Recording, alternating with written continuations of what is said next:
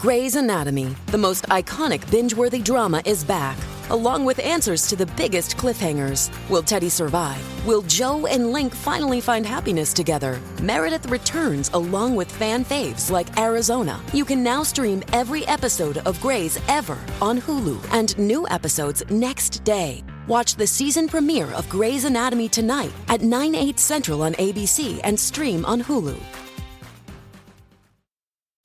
Little Wing is now streaming on Paramount+.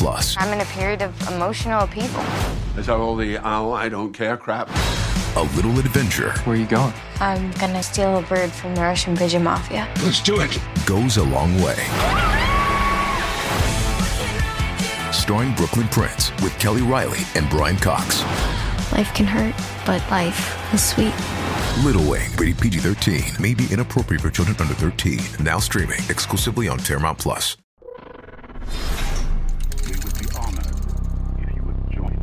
Hey guys, so as many of you have constantly requested in the comments, we're gonna address this question, which, by the way, is a really good one.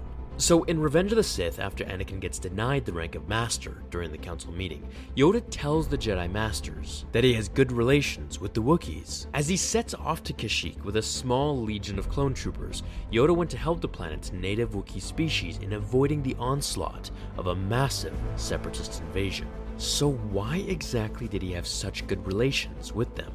Well, before the Battle of Kashyyyk, which we saw in Revenge of the Sith, Yoda visited the planet several times over the century, acting as the Jedi negotiator in many serious matters that involved the Wookiees and the Trandoshans. Now, for those who don't know, the Trandoshans were a more negative reptilian species who were neighbors to the Wookiees. One of the main incidences that caused such a feud between the two species was when the Trandoshan kidnapped Chief Atabura's son, Tantara, and held him hostage in an island fortress. He was later saved by a scavenging family and returned to the Wookiees. Now, all of these peace missions and leadership roles in these scenarios earned Yoda the ancient title of Defender of the Home Tree, as well as becoming an actual family member of many Wookiee leaders and all the inhabitants of the tribe. These relations that Yoda consistently engaged in earned him their trust, which was something very hard to do with a Wookiee.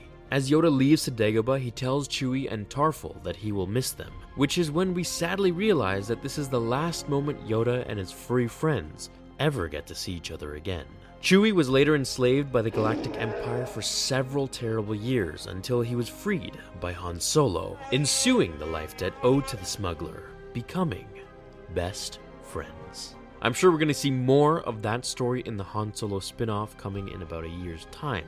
I hope you guys enjoyed today's episode wherever you are watching in the galaxy. And I hope it gave you a little background light on the topic as to just why Yoda had such good relations with the Wookiees. Throw this video a like to support the channel, and I'll see you all in the next episode of Star Wars Theory. Until then, my fellow Jedi and Sith friends, remember, the Force will be with you always.